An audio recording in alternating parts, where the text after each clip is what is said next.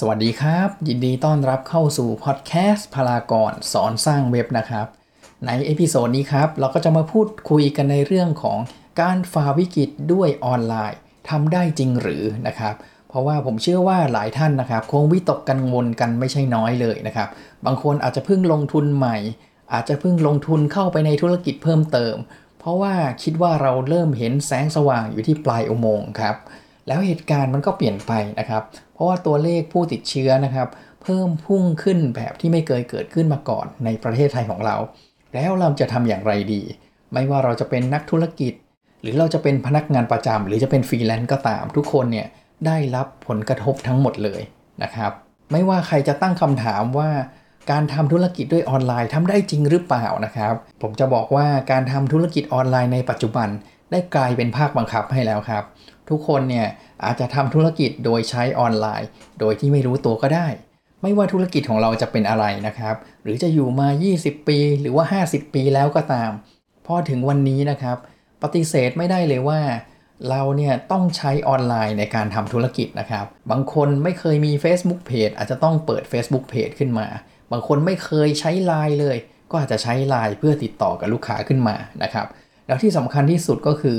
กำลังซื้อนะครับย้ายไปอยู่บนโลกออนไลน์ค่อนข้างมากแล้วนั่นเองนะครับถ้าธุรกิจของเราเนี่ยยังไม่ไปอยู่บนออนไลน์เราก็จะถูกคู่แข่งเจ้าอื่นแย่งตลาดไปในทางออนไลน์แน่นอนครับก่อนหน้าที่จะเกิดวิกฤตนะครับผมได้เคยคุยกับผู้ประกอบการหลายเจ้าเลยนะครับแล้วคุยกับน้องๆฟรีแลนซ์หลายคนด้วยว่าเอ๊ะทำไมไม่ทำเว็บไซต์ขึ้นมาล่ะหรือว่าทำไมไม่เริ่มทำกิจการของเราให้เป็นออนไลน์ล่ะคำตอบก็คือว่า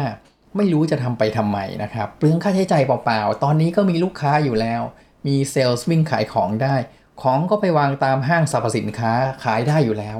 อันนี้เป็นเรื่องจริงนะครับเมื่อปีก่อนหลายธุรกิจเนี่ยไม่ได้เตรียมตัวสำหรับออนไลน์ไว้เลยแต่พอเกิดวิกฤตขึ้นนะครับ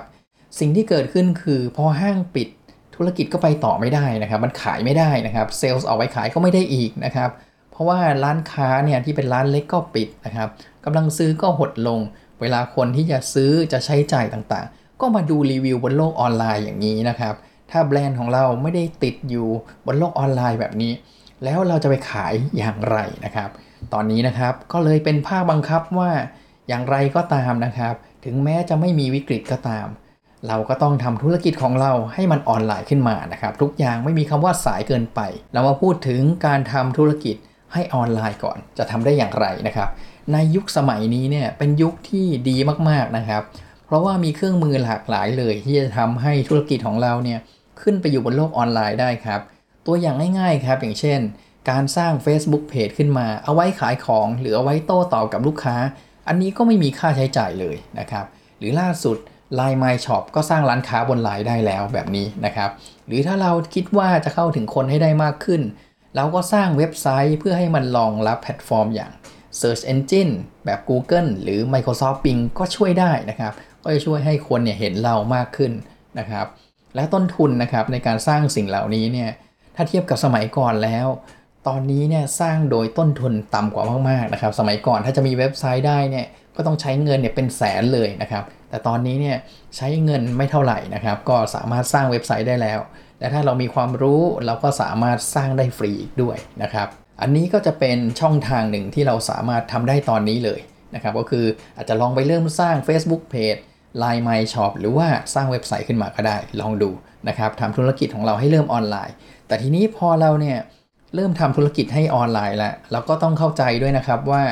เมื่อเราเนี่ยมาอยู่ในธุรกิจออนไลน์ไม่ว่าจะเจ้าเล็กหรือว่าเจ้าใหญ่ในธุรกิจนะครับทุกคนก็แข่งขันกันอยู่ในสนามเดียวกันนะครับโดยเฉพาะสินค้าประเภทเดียวกันเนี่ยก็คือเราจะมีออเดียนหรือว่าลูกค้าก็คือคนที่ออนไลน์อยู่เนี่ยนะครับเป็นคนเดียวกันนะครับดังนั้นเวลาที่เราประชาสัมพันธ์หรือทำโฆษณานะครับเราก็ต้องแข่งแย่งกันนะครับกับคนที่ทำธุรกิจให้มันออนไลน์ด้วยกันนั่นเองนะครับแล้วเราจะทำยังไงดีการที่เราจะได้มาซึ่งลูกค้าหรือว่าค้าขายกับกลุ่มเป้าหมายของเราได้นะครับเราจะต้องดึงความสนใจของเขาให้ได้ก่อนนะครับเมื่อผู้ชมเห็นโฆษณาของเรานะครับเราต้องหยุดความสนใจของเขาเอาไว้ให้ได้นะครับเพราะว่าอัตราการเลื่อนฟีดใน Facebook นะครับในตอนนี้นะครับหรือว่าฟีดใน Instagram ก็ตามมันเร็วมากจริงๆนะครับไม่เกิน2วินาทีคนก็เลื่อนผ่านไปละพ ราะฉะนั้นถ้าเกิดว่า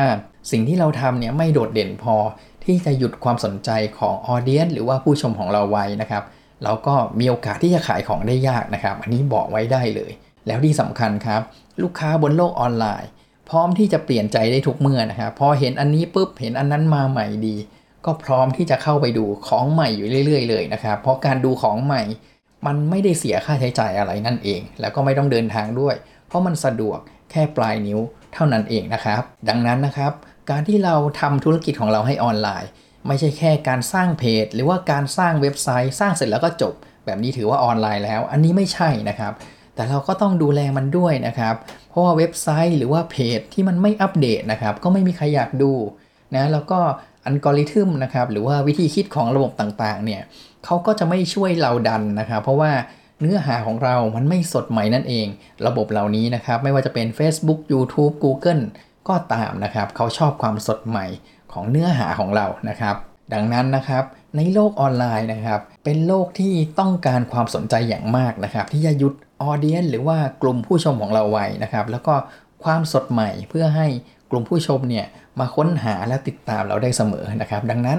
หากเราดันธุรกิจของเราให้ออนไลน์แล้วก็ต้องมาดูแลด้วยนะครับ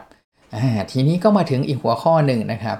ไม่ใช่ทุกธุรกิจที่จะทำให้ออนไลน์นะครับสามารถทำได้นะครับโดยเฉพาะธุรกิจภาคบริการนะครับธุรกิจที่มีสินค้าขายอย่างเป็นรูปธรรมนะครับอย่างเช่นสินค้าอุปโภคบริโภคที่จับต้องได้เนี่ยยังมาขายยังมาทำอีคอมเมิร์ซได้ในโลกออนไลน์นะครับแต่บางธุรกิจอย่างเช่นธุรกิจที่เกี่ยวกับการบริการการนำเที่ยวธุรกิจสปาธุรกิจฟิตเนสธุรกิจเหล่านี้เนี่ยมันทำออนไลน์ได้ลำบากเหลือเกินนะครับแต่ก็มีอย่างอื่นอีกเยอะเลยที่เป็นธุรกิจแนวบริการอย่างนี้ที่ออนไลน์ไม่ได้นะครับหลายคนอาจจะบอกว่า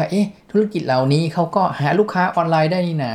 หาออนไลน์ได้ก็จริงนะครับแต่ถ้ามันวิกฤตอยู่แล้วใครจะไปใช้บริการล่ะครับธุรกิจเหล่านี้นะครับก็ต้องหากลยุทธ์อื่นนะครับนอกเหนือจากการหาลูกค้านะครับเพราะว่าในยามที่เกิดวิกฤตเนี่ยธุรกิจมันก็ไปต่อไม่ได้เลยนะครับดังนั้นจะทำอย่างไรดีเพื่อจะทำให้ธุรกิจไปต่อได้นะครับอันนี้ต้องเล่าให้ฟังตอนที่ผมเรียนการตลาดนะครับจะมีธุรกิจอยู่กลุ่มหนึ่งก็คือธุรกิจที่ไปไม่ไหวแล้ว